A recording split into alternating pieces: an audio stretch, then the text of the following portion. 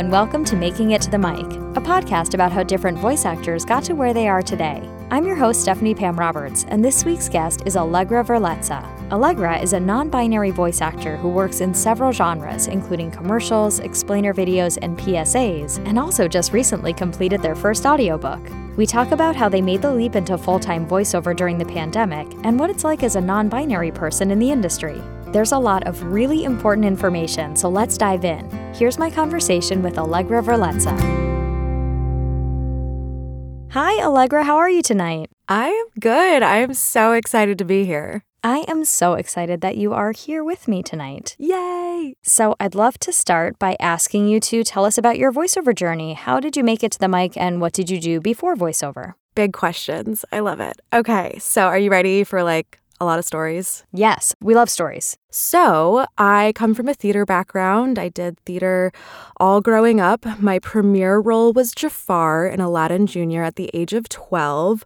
There was a lot happening in that production with me being a 12-year-old person playing an older man. There's a lot of gender play happening, so much, but it was pretty hilarious and fun. But yes, born in Brooklyn, parents moved to Shaker Heights to take a dance job. I come from a family of dancers. That's a cool, fun thing. Grew up in Ohio, theater, and then I went to school for playwriting at Purchase College. I really liked writing plays, and that was super fun. Spent 2 years there and was also just, young, figuring out all the things I wanted to do. Took a gender studies class. I was like, this is lit. I love this so much. And so I took a semester off. I transferred to Hunter College, and then I studied gender studies for 2 years and got my degree in that and started really melding kind of these two big spheres of my interests: theater, performance, creative storytelling, and feminism, queer theory, social justice, freaking helping people and making the world a better place in a meaningful, real way, and understanding the world. And then I even put a play up my senior year at Hunter as part of a thesis project for an intro to LGBTQ studies class. They were like, you can write a paper or you could do whatever you want. I'm like, I'm going to write a play because I used to do that. And then I put it up at Dixon Place, and that was really a cool culmination of a lot of my interests. And then I was like, I think I'm done with playwriting. I did the thing that I kind of wanted to do, and it was different than I thought it was going to be, and that it's really hard to be a playwright. So go playwrights. And so I dove into the exciting world of social justice nonprofits, which is such a layered and interesting and amazing and cool and exhausting world, as I'm sure many people who can work in nonprofits can attest. It was a lot of things, and I learned a lot about what I did and didn't like in terms of that kind of work. And so I took a break, and I was like, okay, I'm deeply unhappy, and I need to change that. And so a lot of what I was thinking about was returning to kind of my fire, and following my fire. What's my fire? What's been keeping me alive through, frankly, this hard time? And I was like, cartoons. I freaking love cartoons so much. Just since I was young and through to now. And I really got back in touch with my love of animation during that time in my early 20s in a very unapologetic way, and started connecting with a lot of adults who were like, yeah, no, I still love cartoons. And not the Bob's Burgers of the world, which go off, but no. I love the content that Cartoon Network is currently dropping. And really seeing that there was more queer representation in media and especially cartoons than ever. And also, hi, I am queer and I am non-binary and my pronouns are they, them. And I'm sure we're going to talk about that a lot. But yeah, I started seeing myself in cartoons for the first time, and it was so emotional and amazing, and something that I didn't even know that I was missing because I didn't even notice that I wasn't getting it because it was so normalized for me to not see myself particularly in animation.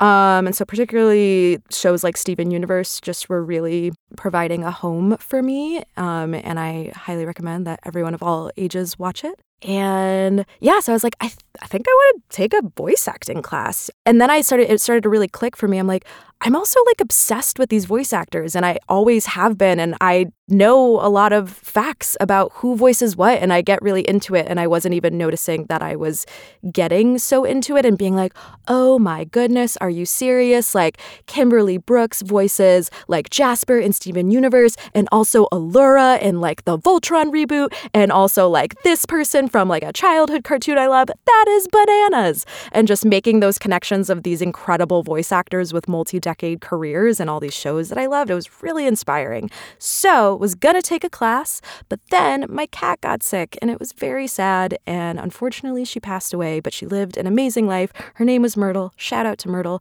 And so that delayed me a little bit in terms of my timeline, but actually universe works in wild ways. So then I took in terms of work, I took a break. I went back to working at this sex shop that I worked at that I really loved. I was a sex educator at the Pleasure Chest in the West Village. Loved working there, but did not pay the rent. So I was like, all right, we got to turn this thing around.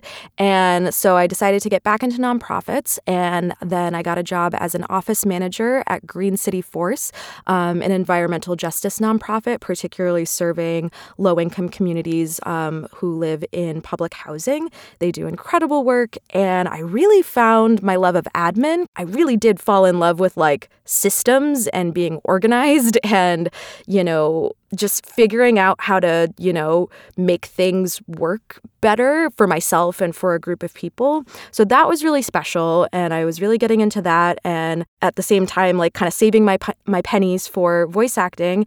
And then kind of a wild thing happened where I was talking to a colleague recommending cartoons for her kids, as I do. She was like, oh, my sister works in animation. And I'm like, excuse me, stop, halt, tell me everything. And she's like, yeah, like she worked at Nickelodeon forever.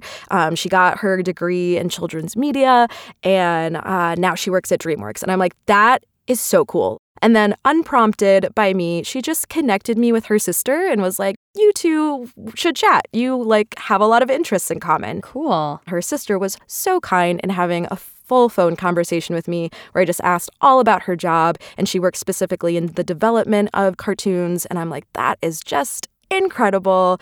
And then she was like, I can connect you with someone in casting at Nickelodeon. And I was like, sure, that would be lovely. Like, haven't acted in years, but like, yes, that would just, what I love about this story, it was like my passion leading the whole way, and not like, yeah, totally, would love to connect. I was just like, yes, please. Mm-hmm. And so then this person at Nickelodeon literally got in-person coffee with me for an hour and a half and just chatted with me, and we talked about representation in children's media and cartoons. She was like really involved with like the diversity initiatives at Nickelodeon, and it was just magical. And I was like, yeah, I really want to get into this. These are the coaches and classes I've been looking at. She kind of confirmed who she would recommend. She gave me a few more recommendations, and that was it. And then I walked out of that coffee shop, and I hit add to cart on a class at Shut Up and Talk, and I was just kind of off to the races with classes. And so started studying, loved it, and was getting a lot of messaging like, we know you love cartoons, but cartoons are on the West Coast. So if you're in the East Coast, it's going to be commercials. And I was like, whatever. I'm starting to love this commercial thing. This is cool, and I'm just going to keep going. And then our favorite pandemic hit. We always come back to it. We always do. And I got laid off from my job. And so I decided, being on unemployment, let's just do it. Let's do this voiceover thing. So I went really hard on classes. I built my first little booth. I recorded my commercial demo with Elizabeth Bonnell at Shut Up and Talk, surrounded by a comforter in my partner at the time's closet, on a USB mic. I'm kind of shocked still when I listen to my demo. I'm like, that doesn't sound like that. Way to go, that engineer. But, did the best I could, and then signed with a manager in fall 2020 and was off to the races, full-time auditioning. And since then, it's been growing and going. That's amazing. I love that the circumstances of the pandemic, while obviously very crappy, were the impetus for you to just say, okay, I'm doing this. Yeah, I feel very grateful. And I also always applaud my love for seizing a moment. I really love going for stuff. I really love doing stuff. I really love starting stuff. And that's something I've always, grappled with. But I leave the party when I want to leave the party, which is something my mom always recommended. Like, don't stay at something too long. So there's a lot of jobs on my resume, but it's because when I'm not feeling that fire, I like have a talk with myself. I say, what are we doing? Where do we want to go? What do we want to do? On to the next. So yeah, voiceover was that next thing. And I'm very pleased that almost 2 years later, I still love it. And that's really special. And it's definitely not perfect, but like I have a session and I'm like, oh, that was so cool. That was so cool. Yeah, I love that. I think it is hard when you've been at it for a while that magic can fade, but I love that you're still holding on to it. I think that's so important. Yeah, it feels kind of like one chapter after another, and I'm always excited kind of for the next, like, I don't know, the next page of this voiceover book, and things are really feel like they're building for me right now. I can like feel the momentum, and I've worked really hard in therapy, frankly, to just approach this in a healthy way and know that there's going to be, waves to it, and not put my self-worth on the line and just be like, hey, this is something that I really love doing and I'm lucky enough to get paid to do it, and I'm just gonna enjoy it. That is such a great healthy mindset to hold on to. So I guess since you started during the pandemic, you kind of had to build a home studio right away. So what was that process like? So I took this really amazing class at Shut Up and Talk with Elizabeth Bunnell and Jen Sukup, and called The Voice Actor from Home. And they had a really big component about building a home studio. And so with that, they had an engineer come in and really talk us through, more than just kind of a 101 Q&A that sometimes happens in classes. It was a real deep dive. That's so helpful. Yes. And I really appreciate the classes that still do that, and especially the classes that were making time for that during the first year of the pandemic, because so important. And so I built my first studio, like just a comforter on a closet, what is that called? Coat, how wide? I'm looking at it right now. Oh, like the bar in the closet? Yes, the thing that we hang the clothes on. Hung a comforter over that, surrounded it. And then I think I used like the foam from my HelloFresh boxes to line the door. It was falling apart. I made it work. That was really just for my commercial demo. And then I moved. And then my first booth, that was for like the first 4 months of me auditioning full time, where I recorded my first 2 commercial spots in, was a closet that was 1.5 feet, I think, by 2 feet. So literally just me standing up with mic right to face. It was deeply uncomfortable. I did get neck pain. And I definitely learned a lot about what I wanted my future booth to be. Super duper tidy, but I still found a way to gesture, because I literally can't do voiceover without moving my hands. There's just absolutely no way. That's a good thing, I think. I think so. Yeah. I've really taken that note to heart of like, use your face and use your hands. I'm like, I'm Italian. There's like no way I can't do that. So yeah. Let's see. So that was my first booth. And then I built a really cool booth with the help of the amazing Frank Verderosa in my next apartment, in which I had a closet that was a long, kind of skinny rectangle, maybe like 1.5 feet by like 7 feet. So not helpful in terms of those 7 feet. And so he had this idea to actually have the closet doors open, line the whole closet with foam, including the doors, and then put a ceiling track up in front of the closet so that I could draw curtains made of Producer's Choice blankets around me. So it was like an open closet within a Producer's Choice blanket booth. And it sounded really good. And I was very impressed with like how it ended up sounding. And he was just so helpful in sending me, links to all the stuff that I needed. So I was in there for about a year. And then I was in another apartment and did like a 3-foot by 2-foot booth. And then I moved again. Life has been wild for me during the pandemic. And now I am in my 5th booth. They're always called Ruthie the Boothy. So I am in Ruthie 5 right now. And Ruthie is a sweet 3 feet by 5 feet. I'm stretching right now. I'm doing like a Warrior 2 as we speak. Nice. And it feels amazing.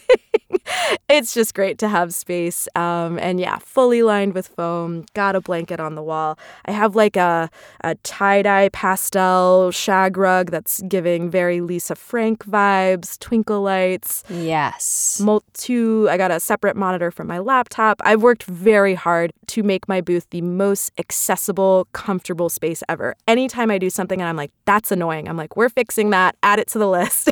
So I want everything to be convenient. For those listening, Frank does these amazing consultations. He was actually my first guest for season 2 when everybody that I interviewed was behind the mic. So I'll link his episode because it's got tons of helpful information. But you can book a consult with him and he listens to raw audio that you send him, and then he does Zoom. And my husband is a sound engineer. Listeners who have listened before will be like, yes, we know.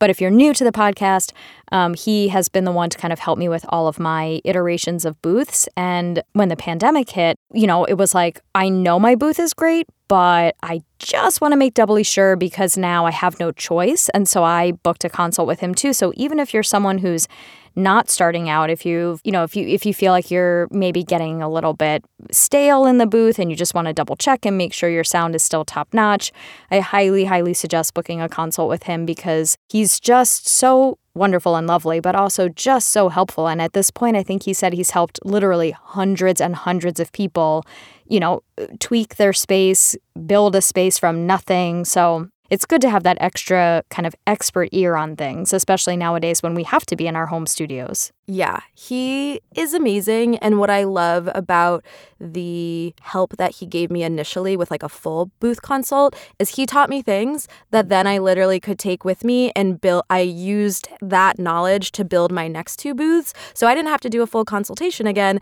with my next 2 booths. I was like, oh, okay, this is what we did with Frank. He recommends like bass traps here in the corner and like taught me this, and that. And like these products are good. And I had all those products still.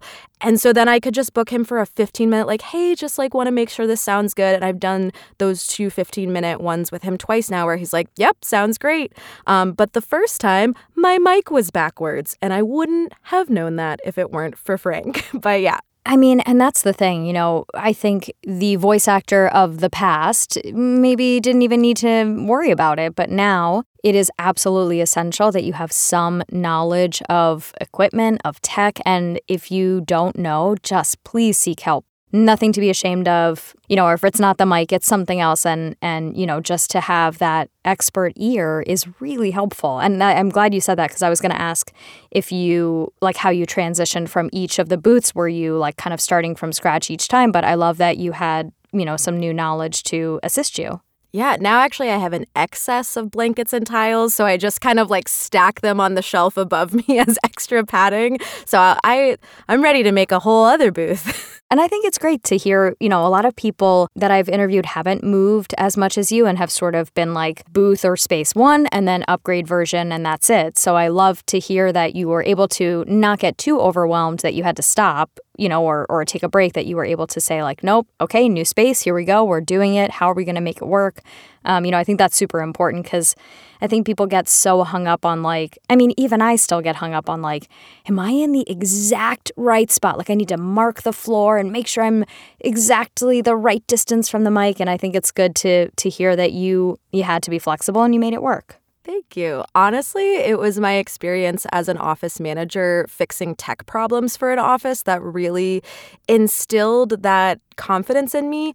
I am by no means a tech whiz at all, but being the main point of contact when Wi-Fi goes down or the printer goes down and people are stressed or their laptop isn't working, and me just having to be like, all right, this is Tuesday at 1 p.m. I have this thing due, but we're going to figure this out and we can always figure it out. And having that happen so many times and build that confidence, you're not my enemy. I can figure this out. There is an answer on the other side. There is an answer somewhere. and we got this. So I don't know, to everyone out there, you've got this. It is overwhelming. And again, like, just ask, just help yourself by looking up a YouTube video, posting in a Facebook group, or seeking somebody, and booking that consult, because a lot of people, not just Frank, there are others as well that do these consults, and they're not terribly expensive. So it's totally worth it for your own, like, exhale and peace of mind. Completely. Or like one of the best investments of my career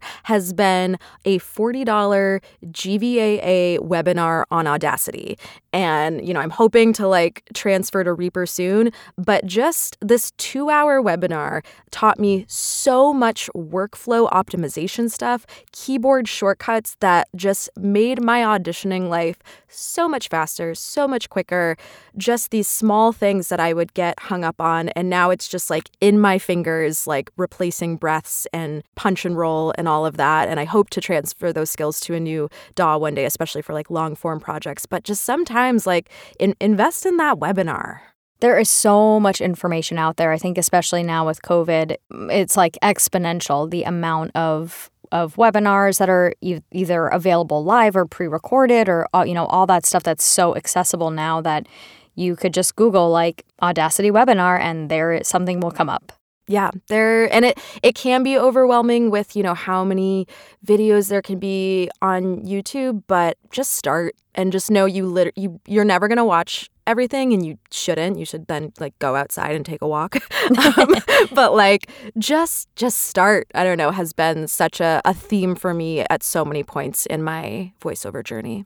Yeah. So I saw on Instagram that you just finished an audiobook. So tell us about that experience.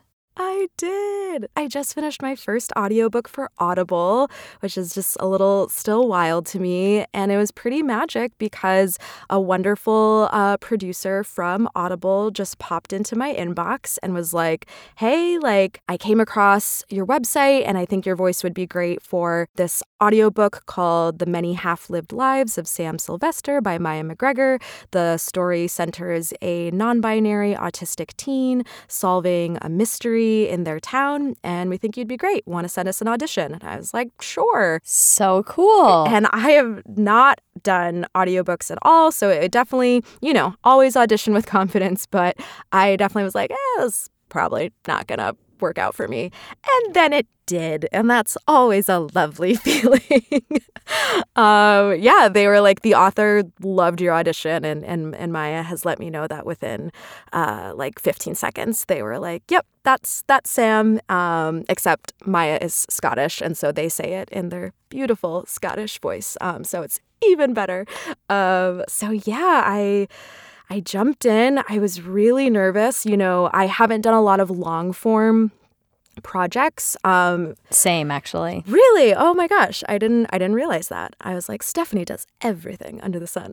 No, it's funny. I feel like there's a misconception, not just from you, but just in general. Like, if you've been in voiceover for a while, you must do like all the things. And I have stated many times that I have never done an audiobook. I don't think I ever want to or will. It has to be, it would really have to be like the right project. Like, I feel like this was the right project for you to kind of jump in and feel like you could do it. Completely, because also I only had to be the talent, and that has always been the biggest thing for me. That was my next question. I think I even made an ACX profile at one point, and I was like, no, I can't do this, especially the auditioning, because I was auditioning for, a lot of commercials and explainers, and I'm like, I'm sorry, this audition is how long? I didn't have the passion for all of literature to do that. But when an amazing, like, queer and non-binary book falls into my lap and I only have to be the narrator, yes, definitely. So how long did it take you to record? 36 hours, and it was a 10-hour book, finished 10 hours. Okay. And then how long were your sessions? 6 hours, and that was hard. Wow. Yeah. See, I don't think I could do it, mentally or physically. The first one wrecked me. I put my entire social life on pause. It's like February and March, so that was fine, winter-wise. Everyone was in their cave. Honestly, the hardest part for me was the prep. I had a really hard time sitting down and doing that amount of, homework. And then I also really wanted to do a good job. So I labeled every character in a different color, which I know a lot of, experienced narrators, like, they don't need to do. But I was like, I'm covering all my bases. When it comes to this page where there are 5 different voices, like, I want a quick visual that's like, okay, we got blue, and then we got pink, and then we got purple. So I did a lot of prep, and that honestly was the hardest part. But then the sessions, they were hard, but they were just magic. Like, I feel so close to this protagonist, Sam, who uses they, them pronouns. And so much of Sam's experience with gender resonated with my own. It felt so, I don't know, felt like a special kind of home, reading something that I'd never read before. A non-binary young person making friends with a huge group of queer people. And really, I just thought about all my friends as I voiced these young people. I told my friends, I'm like, I'm just literally going to steal all of your voices. But it was just really special to be voicing conversations between queer young people about astrology. I'm like, this is what I want to see in the world, because this is what I do on my weekend. And it was really special. My director, I hope I say her last name right, Sarah Pagluica. Sorry, Sarah, if I butchered your last name. But Sarah at Audible, who's a producer and who is like such a, she so advances queer literature and queer YA, and she's just doing so many amazing things over there. She just gently guided me through it, and I don't know. It was honestly like a sacred experience. It sounds like it. It sounds like it was so moving for you to be able to do that, and I love that it was on such a high level that you were able to actually enjoy it, and you weren't like, oh my God, I have to edit this now and this is not fun anymore. Like, I love that you were able to just do the thing and enjoy the storytelling.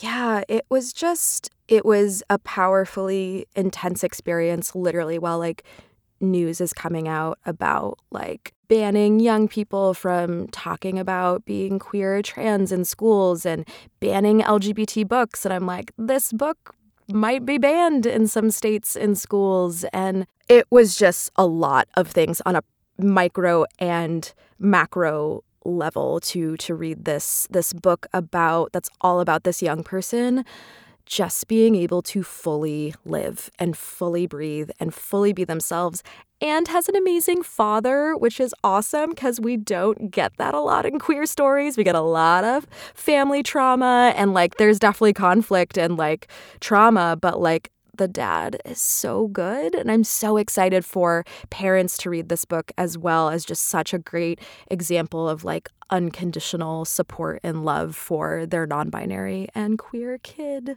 Yeah. And I guess sort of technically speaking, for people who are interested in audiobooks who maybe haven't done one at all, or who haven't done one with a company like Audible who's got, the editor and the director, I would love to know, like, literally, how did the session run? Like, you sign on, you say hello, and you jump in. Obviously, do you just go until somebody stops you? Is there a direction given for each page? Like, I'm so curious how it all worked. I had the same questions. And honestly, what I was so pleased to find out was that, it was hopping on, we did it on Source Connect. So got on Source Connect, and we had an engineer, and we had my director, Sarah. And literally, she was like, all right, you can jump in. And I was like, oh, okay. Chapter 1. No, I didn't say it like that. But it was kind of wild to me that we didn't really do a lot of debrief. I will say, me, Sarah, and Maya, the author, we had met twice over Zoom. So that was also a really beautiful experience to talk with Maya about just all things like where the book came from, how it resonated with their experience, because the author is non-binary, queer, and autistic. And so just all the things that they put into the book, and just, I don't know, what the book meant to them, and the different kind of arcs and messages, and really, like, so much of our conversations were personal and full of laughter, and also there's a lot of queer cartoons mentioned in the book, and I'm like, what is the universe? Like, this book mentions Steven Universe, this book mentions She-Ra and the Princesses of Power, which is my other favorite queer cartoon, and so it really all just felt like kismet. So I felt very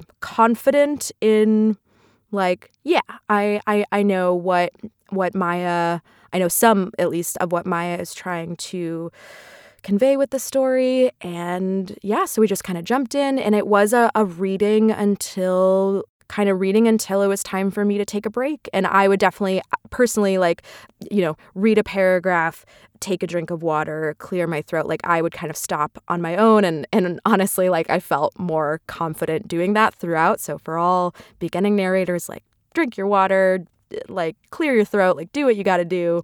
Because I definitely felt nervous in the beginning of, like, I just got to keep going. Like, no, don't do that, because then that will impact the text and you're a human. But honestly, Sarah didn't stop me a lot. I would stop myself more, and especially at the end of each chapter, I would be like, did that land? And she's like, yeah, that was beautiful.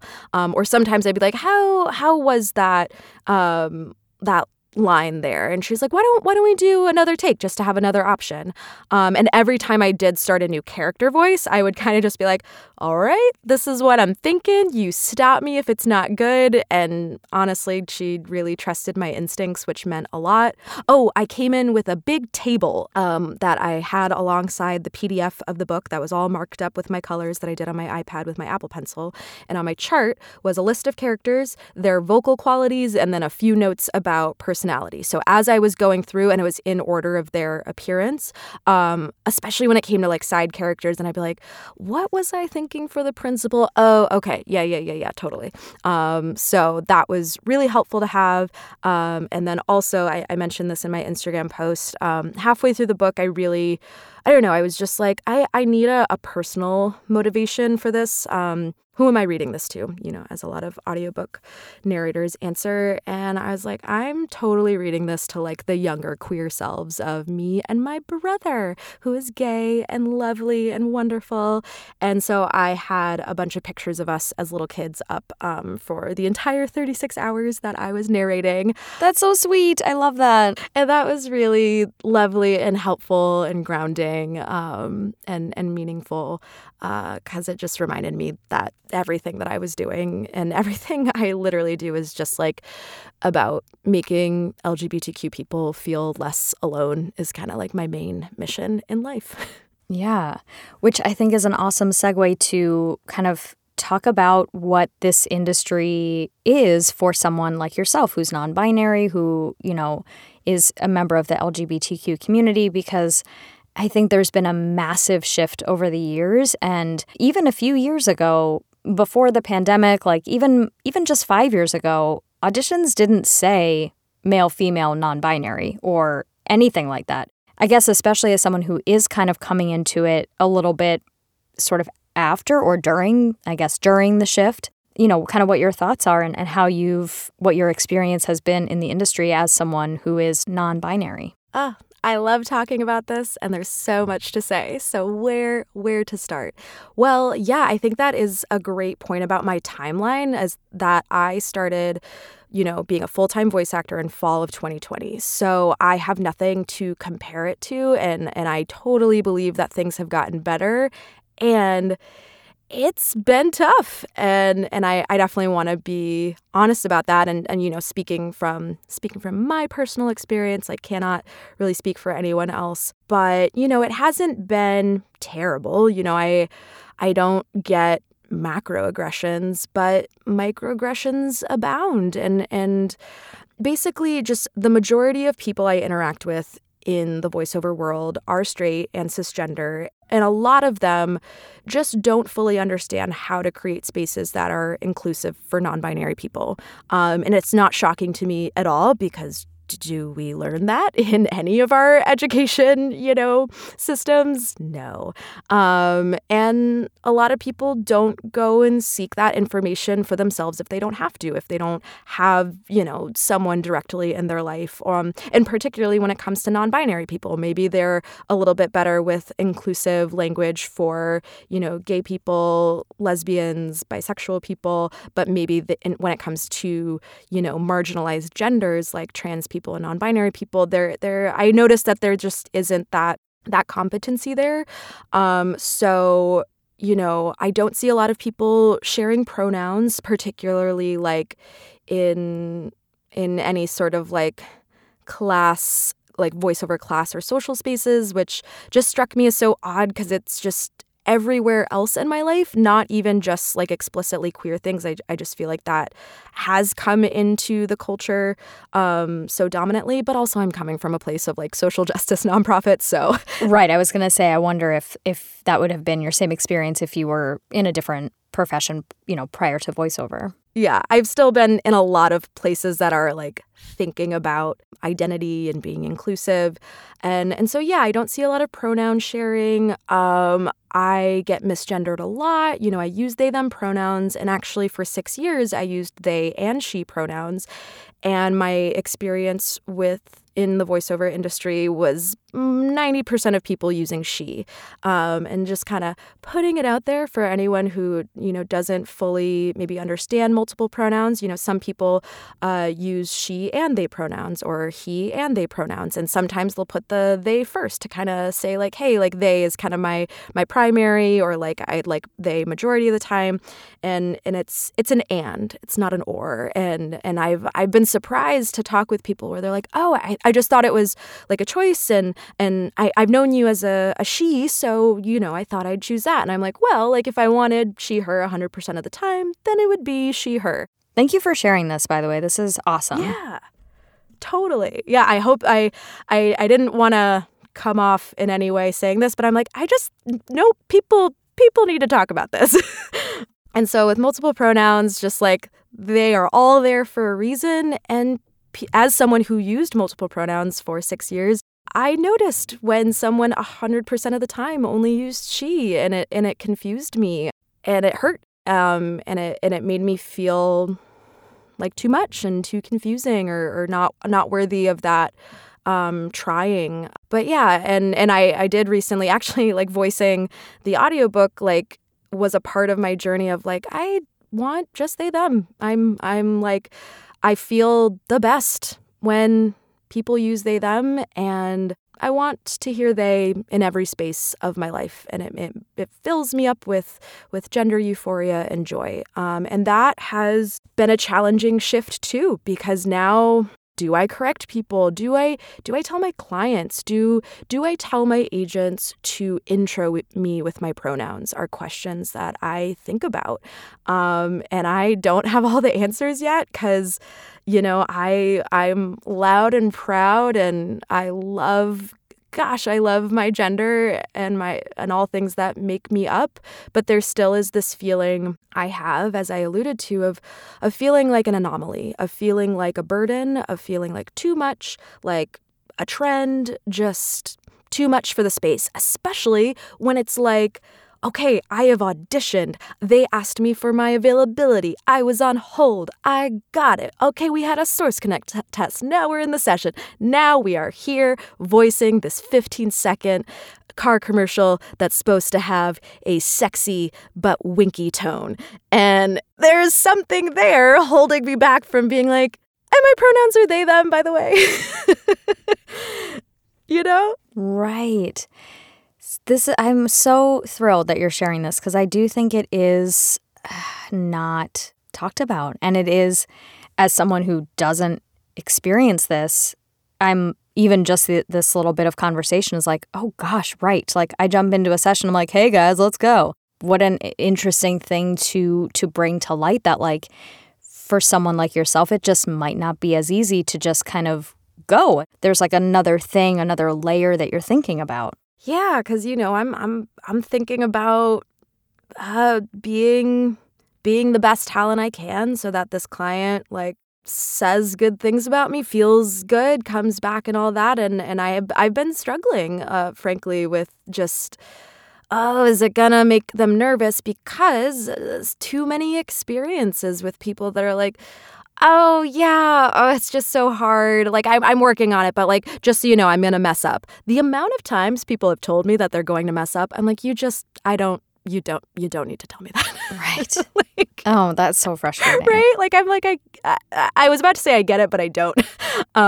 Yeah, people just get nervous. So I wish some people would go that extra mile a little bit. And then also, kind of a big thing I come up against is just how people talk about gender in all the conversations that I have in all these voiceover spaces. Gender comes up a lot. And so it's just hearing phrases like both genders, opposite genders, the two genders, and just, another kind of putting it out there thing, like would love for the phrase all genders to just really get more and more into our lexicon, because that's what it is. There are more than two genders, and there have been for like all of time across cultures. And that was such a beautiful truth for me to learn. Like across cultures, there have been non-binary genders, there have been queer people. And honestly, white supremacy and colonization is responsible for wiping out non-binary genders in cultures of color. So we're all learning and we're all like trying to be better people. So this is just another tool to put in your toolkit of when we're talking about gender, there's not just two and they're not opposite. And there's no set list of anything associated with any gender. And I mean, I definitely know women in the voiceover industry get that. Any gender can look like anything and sound like anything. So that is another big thing, that there is no non-binary sound. And I was really surprised when I came into the industry to talk with people, teachers, coaches, agents, casting directors, where there was still kind of this notion of like searching for a non-binary sound, which just boggles my mind again, because I'm like, hello, human diversity. Not all women sound like one thing, not all men, not all non-binary people. This is so funny because my next question is, I literally wrote, stupid question, I'm not really sure how to ask this.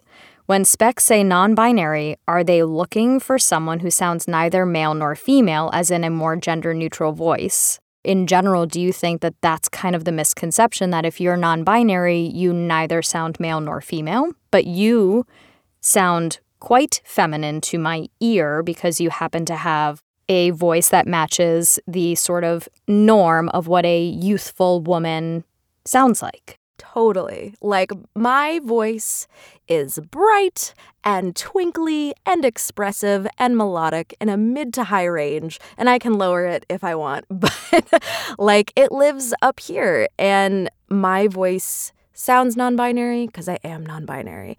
And so, yeah, breaking down, ideas of, there's a lovely phrase in the non-binary community: non-binary people do not owe you androgyny, not in terms of expression and how we look, and not in terms of voice. And personally, I just don't think there is a gender neutral voice, because I think it's all like a beautiful, big, diverse spectrum. And I don't know, even if you showed me a voice where it was like, see, we found one, it just would feel weird still, because I guess I just don't understand that goal ever. I just think there is a literal beautiful rainbow of voices, and how someone describes their voice in terms of gender is deeply personal.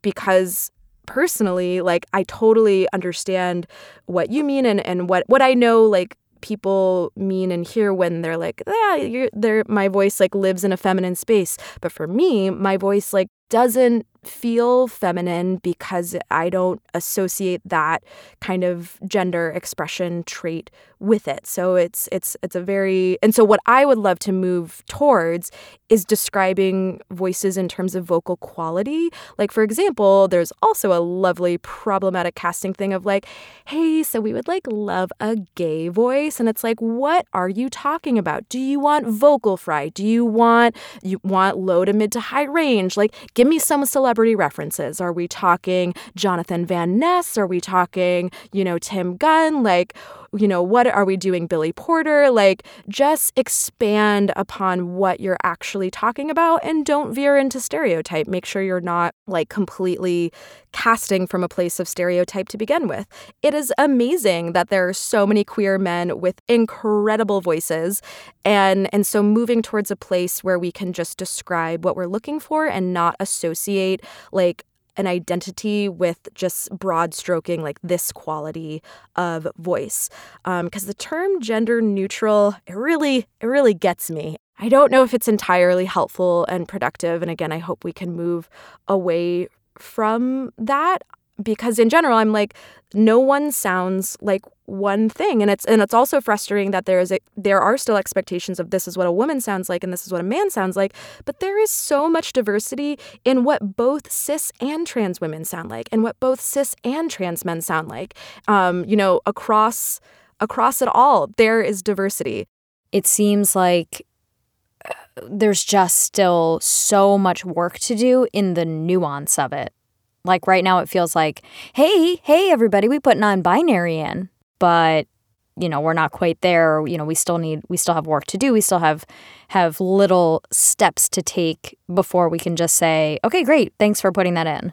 Yeah, because I appreciate the intention with the castings that say male, female, and non-binary. But what I actually like what I like more is open to all genders, because non-binary, there's a misconception that it's this third gender, and it's actually an umbrella term. It's an umbrella term for so many non-genders that are outside of the binary. So non-binary is kind of like my big term, but like my close to home term is I'm gender fluid. And that's actually what I used for many, many years, because when I was exploring my gender, I'm like, this is what actually it feels like for me, because I had met a lot of non-binary people that are like, for me, non-binary is not man, not woman, not male, not female. That's what it is to me. And I'm like, it feels, rather than a negation, an all, and exploring through the waters of gender. And sometimes then people confuse gender fluid with like, one day you're this, one day you're that. And for some people, it is as well. Basically, just like talk to people and get to know people is like the secret of life. But basically, I also, it's hard to come up against this misconception that non-binary is also one monolithic gender and it's a third gender. When there's more than three genders, and it actually is like an expansive umbrella term, and there's gender queer people, there's agender people, and so I think all genders is a great term, because there really are a lot of genders, and I know that really scares the conservative crowd, but like it's gonna be okay. We have a lot of diversity, and that's really, really beautiful. Yeah, absolutely. And I would love to know, do you specifically seek out, if you can, I guess, like, do you seek out those auditions where it feels like those terms and values are really something that you align with? I definitely market myself in a way where I am trying to bring voice buyers to me who are seeking either characters that identify as non-binary or queer, or gender fluid, or kind of those are my three big terms, or bisexual. But yeah, so voice seekers seeking characters who identify as these identities that I resonate with, or are seeking a non-binary actor for the right reasons. And so for the audiobook, they're like, we want like, yes, there are characters in this book that are not non-binary, but the protagonist is non-binary. And we would definitely, the non-binary author has requested a non-binary narrator. Or I get beautiful, lovely emails for just a lot of like pride content, for political stuff, for stuff that is supporting the LGBTQ community. I recently voiced a PSA for the Trevor Project that was really magical, especially because I worked there 6 years ago as a crisis counselor for LGBTQ youth, and they did not know I worked there when they cast me, and that felt really cool. That's awesome. Yeah, so there are a lot of reasons to seek an LGBTQ plus talent or a non-binary talent or a trans talent, not for character work, that I think are for very legitimate reasons, that we want someone of this identity to voice this message that has something to do with that identity. And that's something that I think casting directors and agents are catching on to that. Because I had a former manager say to me once, like, well, I don't think there's a non-binary sound. And it was in this tone of like, and so it doesn't matter. And I'm like, I agree with you. And it is important that people know that I am a non-binary voice actor and that there are opportunities for me across genres, because there should be, just like there are specific opportunities for all marginalized identities, because voiceover is all about humans telling stories and talking to other humans. So identities come up and personal things come up, and it makes sense for, content would be like, we would like a woman, we would like a person of color to represent, this amazing message. So I don't want to say that it's brave of you to live in your truth and market yourself authentically, but that feels like the way to phrase this. So I appreciate that, because there is definitely a risk that comes with that. So thank you. Yeah, but it's true. I mean, I think you've brought to light so many, again, of like the nuances of this. And I think that's so important for everybody to realize, and for people who are out there who may be listening, who are like you and identify with your story in some way, that I love that you say that, you're seeking out those buyers who are interested in what you have to offer, because that's, in voiceover now, everything is like authentic. I imagine that that's not always easy. It was a really intense personal conversation with myself that I had about all of this when I got into voiceover, of how out am I going to be? And honestly, prior to voiceover, I was a little more private about my gender, because it's scary, because I live in a world, one, where just, I occasionally get harassed because of the way I look. Expression-wise, I am a gender nonconforming person. And then there are scary people on the internet. And then just the sense of like, okay, it's a little too much with the you're queer and non-binary with the they, them. That's a little too much. But it was a really intense personal conversation, especially like creating my website and creating like my Voice123 profile, creating my email signature, where to put my pronouns and where to put gender fluid and non-binary. Like, it has been a journey, and I definitely started out a bit slow, and then I got simultaneously more confident and angrier, of just like, F this.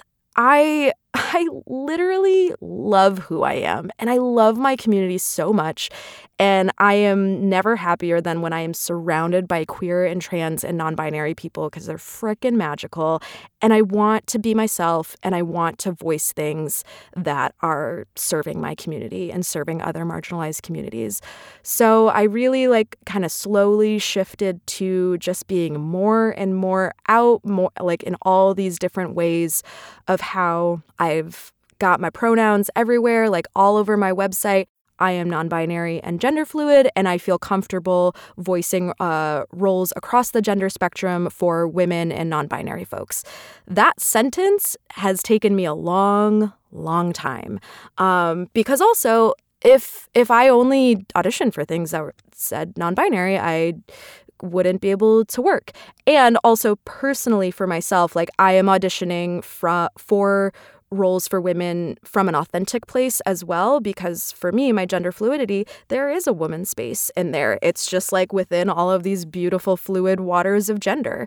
And so that's another nuance that's really hard to communicate to people, because again, people think like non-binary automatically means this third gender that is like a no gender, and like that's not exactly what it means for me. So yeah, getting that language together that is so personal. And I primarily used gender fluid when I came into voiceover, but the voiceover industry kind of forced me to reckon with my relationship with the term non-binary, because that's the only term they use.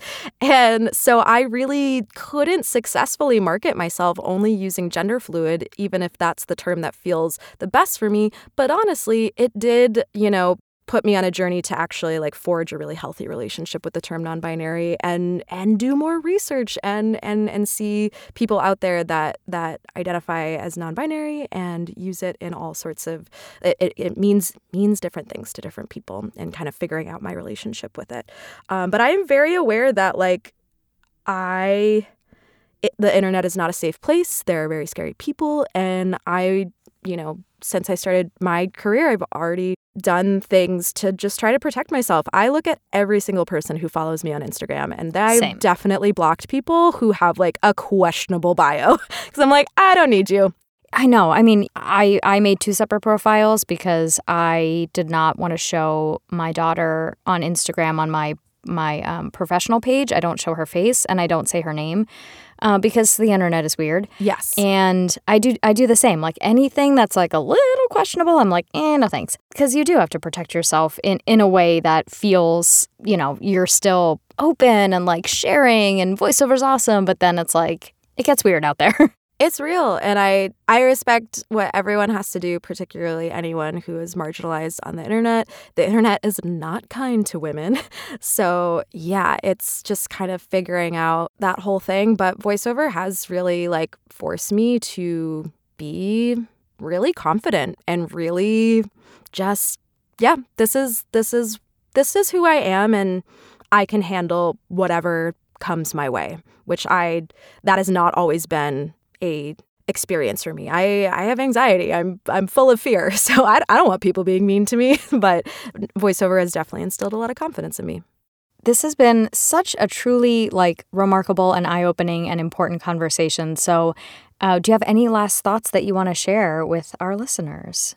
Just like get to know people, There's no golden rule, and that like applies to literally everything. And the voiceover community is so freaking magical. Like, I know I talked about a lot of challenges, but like, let me just say I have met so many amazing allies that are like doing the work and like make me feel safe. And then I have met so many amazing queer and non-binary and trans voice actors who are just out there being themselves and inspiring me. So get to know people and be open to what you don't know.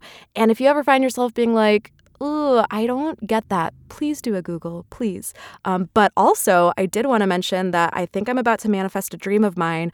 I want to create an LGBTQ 101 for voice actors. Yes. Based on everything we've been talking about, because I got my degree in gender studies. Like, I got to sit in the classroom and like learn all of this. I've been in, trainings for like an LGBTQ lifeline. Like, it's such valuable information that is out there, but we don't get. And so I was like, what if I just like taught a webinar where, I kind of went through LGBTQ 101 and then did something around like exploring like gender, sexuality, and voice, because we can all benefit from thinking about our voice and our acting and our craft in terms of our personal identities of gender and sexuality. Please make this happen and then send it to all of your clients, and then we'll all share it with all of our clients, because it is such an important conversation. And I feel like who better to do it than someone who's not only living the experience, but who has the like academic know-how to back it up. So yeah, I'm in full support of this. Well, thank you so much for sharing so openly and for really enlightening us about so many of the different, components and aspects of the industry from your perspective. I really, really appreciate it. Of course. Thank you so much for just creating a space that felt super comfortable to do that in. And thank you for this podcast. I have listened to so much of it, especially while like gluing foam to my walls. So just thank you. Because Allegra shared so many thoughtful, insightful, vulnerable things during this interview, I actually had trouble picking out what to highlight in this wrap-up. So I'll simply say once again that I truly appreciate the chance to have this open conversation, and I hope that Allegra does move forward with the idea for their workshop. If it happens, I will definitely post about it, so please make sure you're following myself and Allegra on social media, all linked in the show notes. Till then, it would be awesome if you shared this episode with a voiceover colleague or even a client. Also in the show notes are some resources that Allegra compiled if you'd like to learn more about ways you can help and be an ally to the non-binary, trans, and LGBTQ community as a whole. So please check those out as well at makingittothemic.com. I'll be taking a short break next week, so stay tuned for more episodes after that. Thanks so much for listening to Making It to the Mic.